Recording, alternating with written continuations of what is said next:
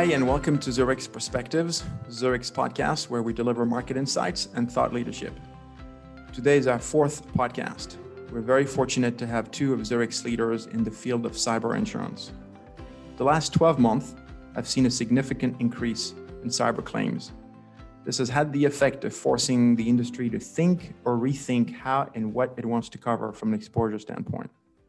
While cyber used to be a nice to have, almost ancillary lines of coverage, it has now become one of the key risks companies need to assess and protect themselves against. Dane Hambrook leads Zurich's Financial Lines Department. He joined Zurich about 18 months ago. Dane has a long and illustrious career in the Canadian market as a financial line underwriter, branch manager, and country head. Daniel Lee is one of our colleagues who joined Zurich during the COVID pandemic about 6 months ago, and he specializes in cyber and E&O insurance.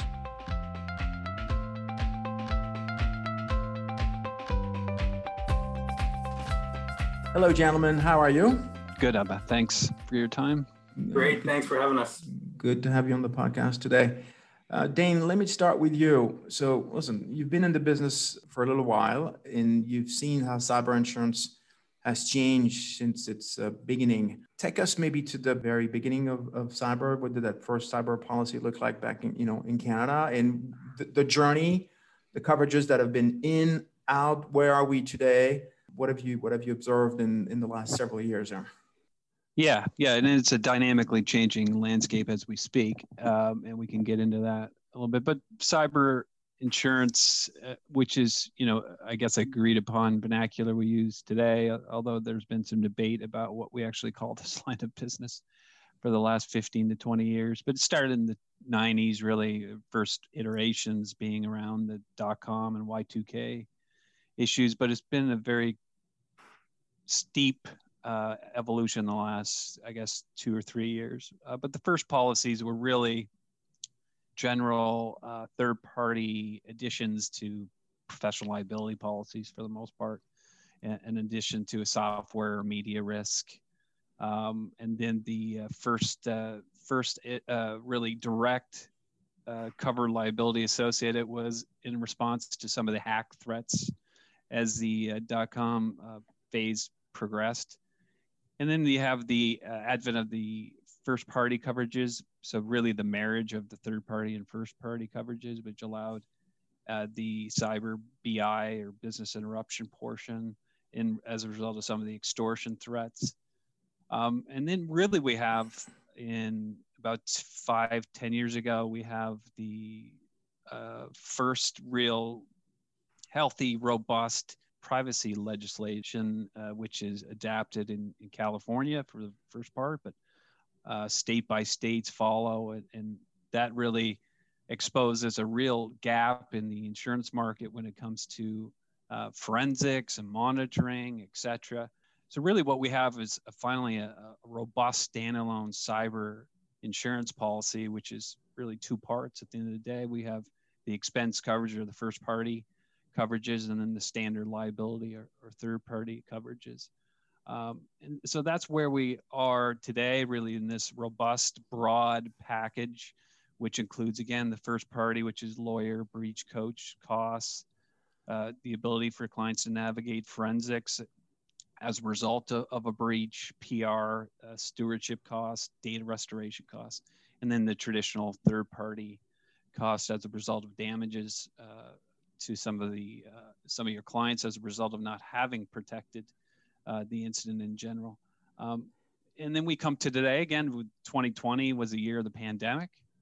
We have all corporations shifting to a work from home, whether prepared or not, which dramatically increases their exposure and vulnerabilities at a time when really every dollar counts. So are they investing additional resources and funds into their IT security? Most likely not. And so we have the direct result of increased and soaring ransomware incidence frequency. The average ransomware payment in 2020 went up close to 200%. So we're dramatically adapting again, once again, 20 years into this product development, we're dramatically adapting again into what this product needs to look like, how can it be, where do we posit it for future stability and longevity, as we again we adapt to this new normal that we're all returning to. Is it fair to say that you would be advocating for an affirmative coverage in a cyber policy versus whatever silent form of maybe any remnant of a coverage that might still be existing in a property or GL or D&O policy? Do you think that brokers in general, the marketplace customers, understand enough of that people are in a better place with that affirmative coverage through a dedicated cyber policy versus maybe betting that there might still be something left in a property, GL or D&O or some other policy or E&O? Well, you just touched on one of the biggest hurdles we have in this line of business, and it's the complexity of the product that we're talking about, right? Mm-hmm. We have a cyber, our cyber and most of the market cyber policies, security and privacy policies are, have in some cases 10 plus insuring agreements associated with them. Mm-hmm. So for a standard, for a general practice broker and a general client of any small, medium enterprise client to understand what this policy is intending to cover, that there's that big knowledge gap there. A carrier like Zurich, which again, we're a multi-line player, mm-hmm. what we're trying to do is really behind the scenes still to this day, try to navigate where does this coverage belong? Where are the gaps as a result of affirmative or silent from a line of coverage and line of business perspective? D&O is a great example. Where is it positive for a D&O policy to be affirmative on its cyber coverage? I think about event-driven litigation and its relation to a D&O policy. If there's a specific cyber exclusion, what are the repercussions of that particular decision? And where is it positive or preferential for the client or the insured to maintain a silent position? I think in most cases, clients would prefer consistency and would prefer transparency as far as where these coverages are going to be picked up. And that's those are the conversations we still continue to have when we were talking about cyber as a peril in general. Yeah. Danielle, let me come to you here. So clearly a complex and changing product here. So what are you looking for in a cyber submission? And is what you're getting today most of the time meeting the standards that you expect as an underwriter, or is there still a bit of work that we need to do as an insurance company towards our brokers and customers? Yeah, thanks for the question. I mean, from a submission expectation standpoint for us, at Zurich, I don't think that's really changed today in today's market environment versus what we had hoped for and expected in last year or the year before. Mm-hmm. So we're looking for completed applications. Absolutely, the company, something like a business continuity plan or incident response plan, certainly. I think maybe the question is more, how do brokers get their submissions to the top of the pile, right? Yep. And I think for us, it's a matter of when you speak to our underwriters on the ground, it's, if you've had to look through the application as a broker and you understand that there are deficiencies coming into the submission stage, have you addressed them, or certainly anticipate that the underwriters, where there's heightened scrutiny around underwriting, will ask for you to address them.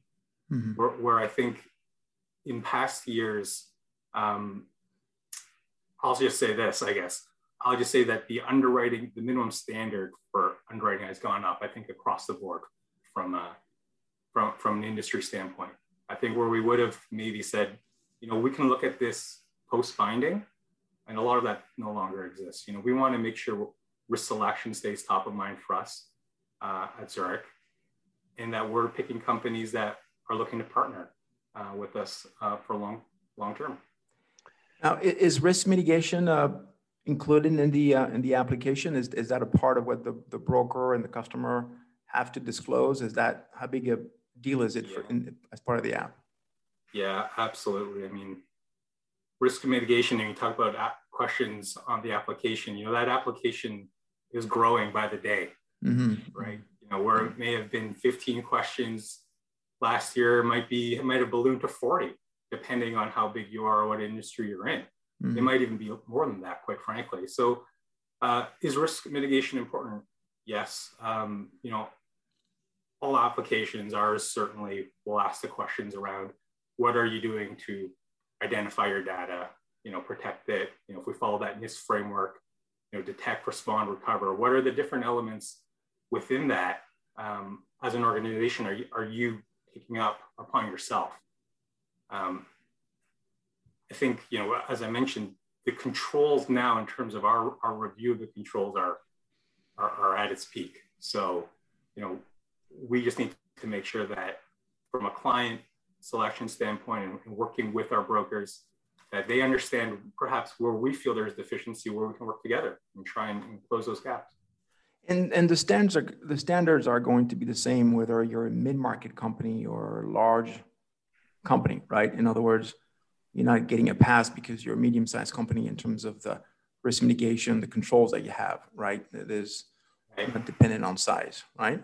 No, where I think perhaps size and maybe perhaps industry, where once you know, there were differentiators there. I think now that's, you know, it's certainly taken a bit of a back seat when we're looking at it from an underwriting perspective. But let's take a step back. I really think, you know, when we're speaking to our clients on a one-on-one engagement or perhaps even a larger meeting profile, it's, you know, we're also just looking for what's your culture, what's your corporate culture around cybersecurity and you know, protecting others' data or protecting, you know, your employees' data.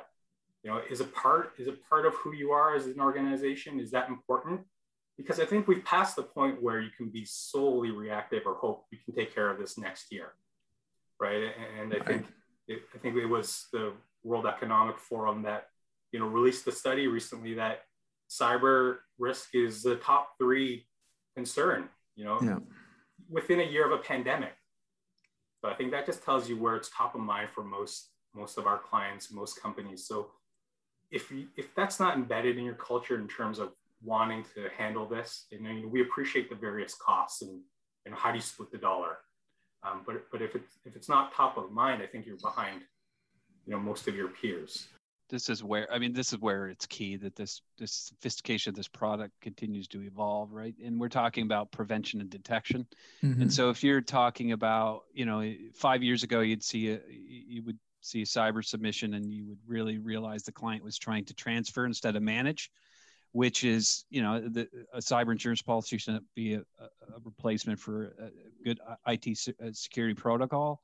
And that is where this sophistication of this product and partnering with these third-party services, vendor services, et cetera, is probably more valuable for a middle-sized client who doesn't have the infrastructure that a large national client has with IT governance and the ability to have global capability on protection.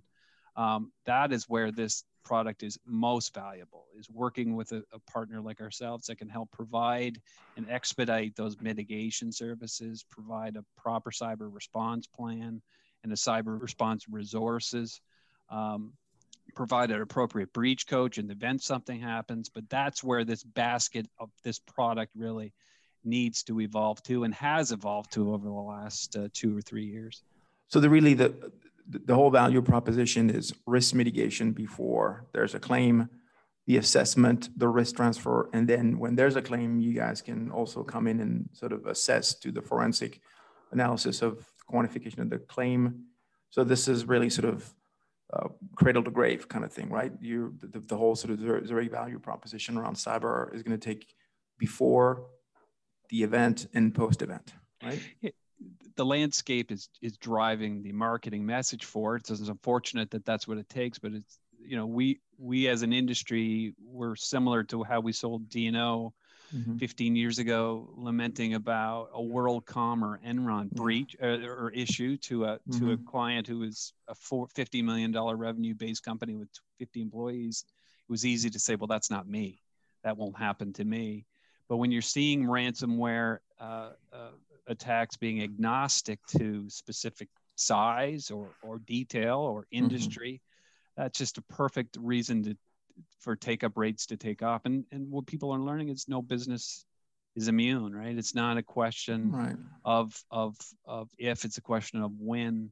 And so being prepared and working to navigate those issues is at an all-time high. Are you seeing a change in the profile or the industry of customers that are coming to Zurich to buy this coverage? More high-tech, less high-tech, more manufacturing, more service-based company? Or is this today sort of a mixed bag? Yeah, I mean, I'll take this one. From a customer profile standpoint, I would say that we're definitely seeing a change. And the change is everybody's asking for it. Mm-hmm. Now, regardless of industry or size, everyone's a lot more curious about cyber. They want to have conversations. We just had, a client call for a client in real estate, and they just wanted to hear about it. Tell us about it. What are you seeing in this market? What can you offer from a service perspective? What does your product do? So we're seeing a lot more interest, but beyond the interest, we're seeing a lot more take up. This is certainly beyond contractual obligations at this point, right? I think most of us recognize it's a board level issue. It's certainly a regulatory and compliance issue, and many times it's a reputational issue. So we're seeing clients of every size and every industry come. And so is it changing our profile in terms of our portfolio? Absolutely, because we're seeing more take up as a whole. Let's talk about capacity here, because risk transfer. How much limit are there available in the Canadian domestic market? So if you wanted to if you're a Fortune 100, 200 company in Canada and you wanted to buy as much as you can in cyber coverage in Canada, what's available out there, regardless of price? We'll get to price later, but if you add up all the players, I think that's a bit of a moving target today. Yeah, right.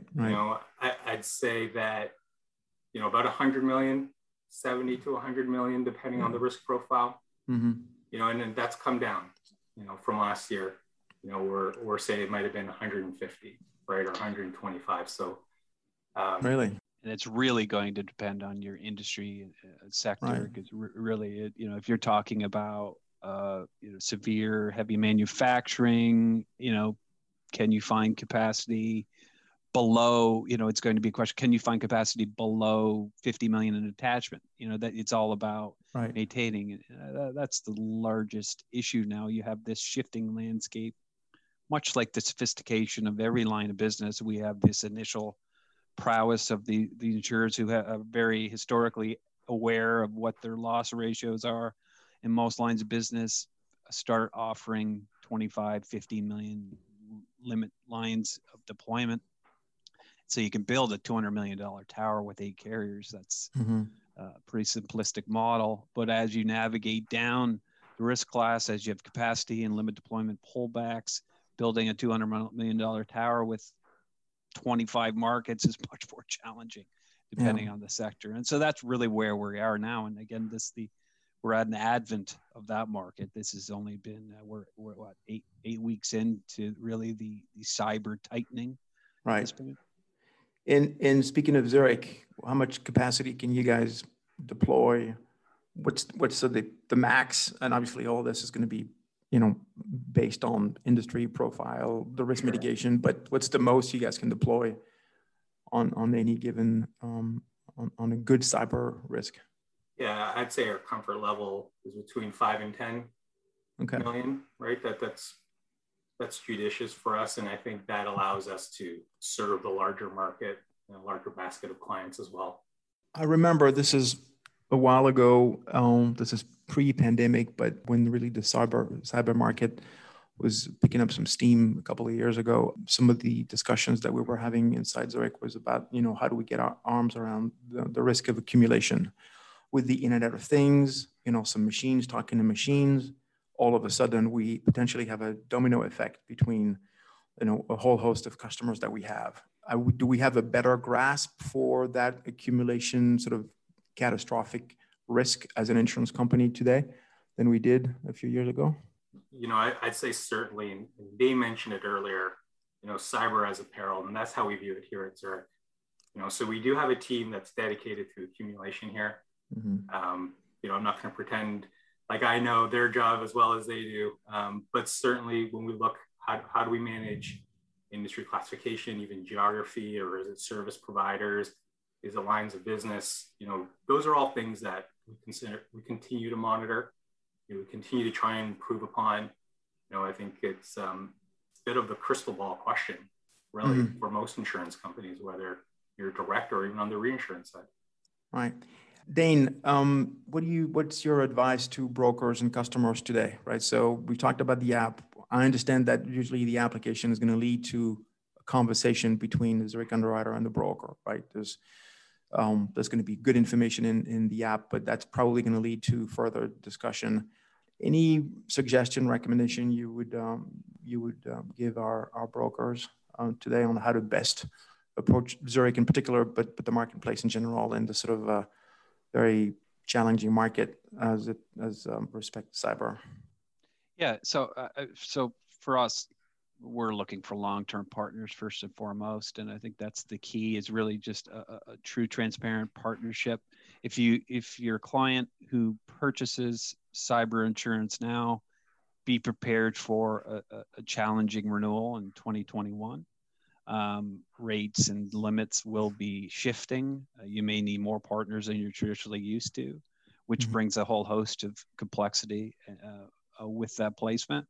We're working with our clients and try to get out ahead as far as possible on these issues, but being transparent of the key issues happening right now, or what insurers are concerned about, tend to be fairly modest, and so getting out ahead. And so if there is a hole in your particular offering, giving us enough time to work with you proactively to help you patch those particular issues. If you're a client who doesn't use multi-factor authentication now, is there a plan in the near future to shift to that process? That would be helpful to know. And so being out at front is of utmost importance.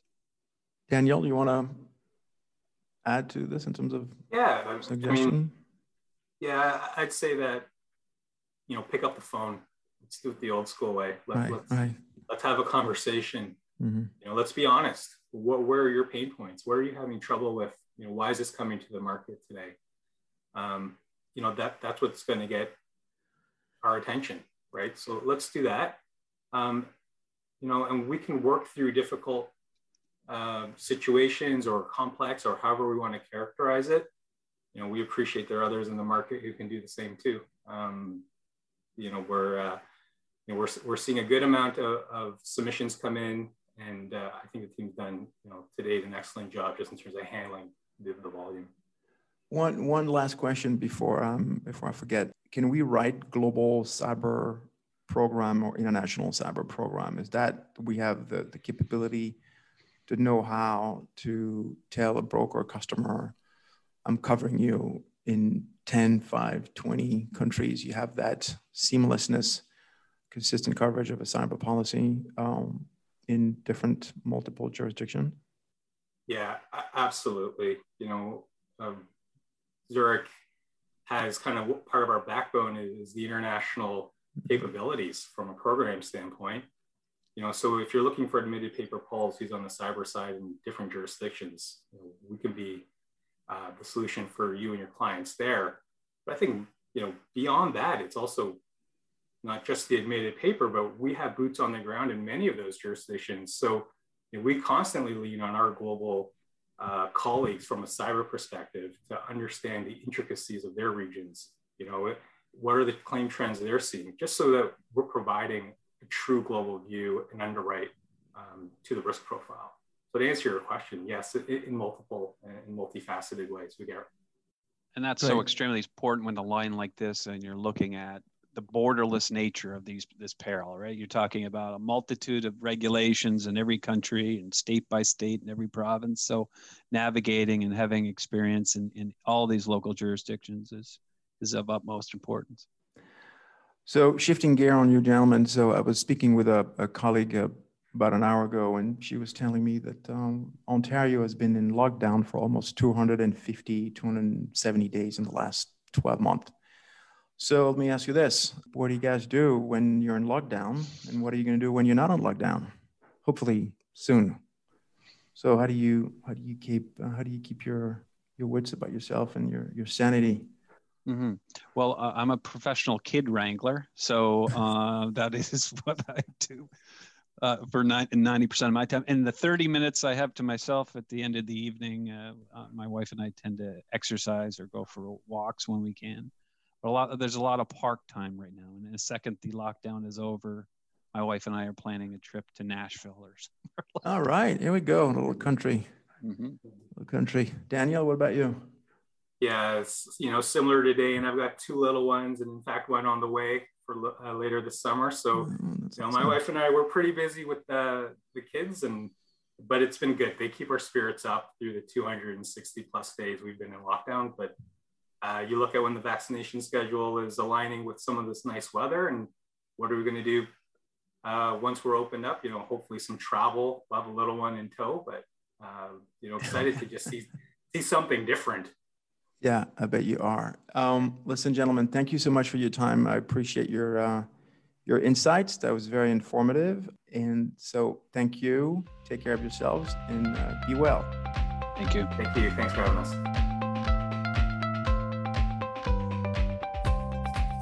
So here's my takeaway from speaking with Dane and Daniel. It's a very interesting conversation. So two things. Manage your risk and transfer your risks.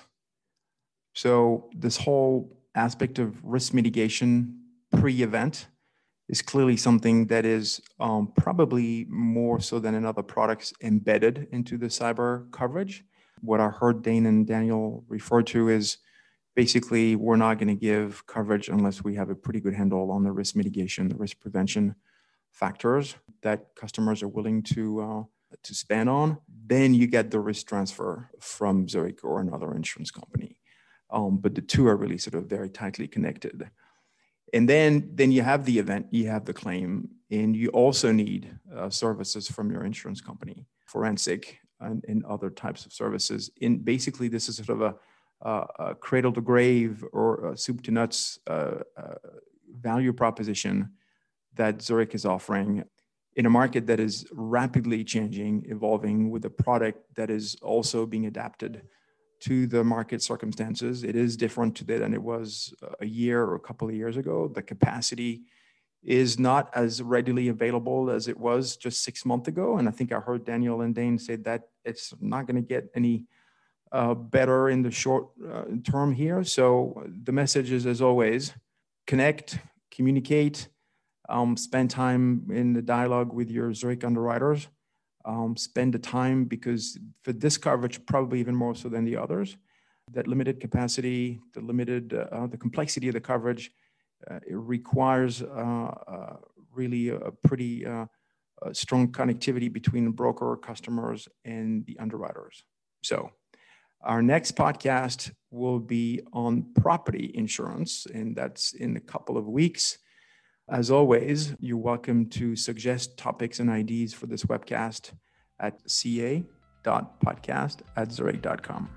You can always download the podcast on our Zurich Canada website. And I thank you for your attention and look forward to speaking with you again soon. Thank you and be well.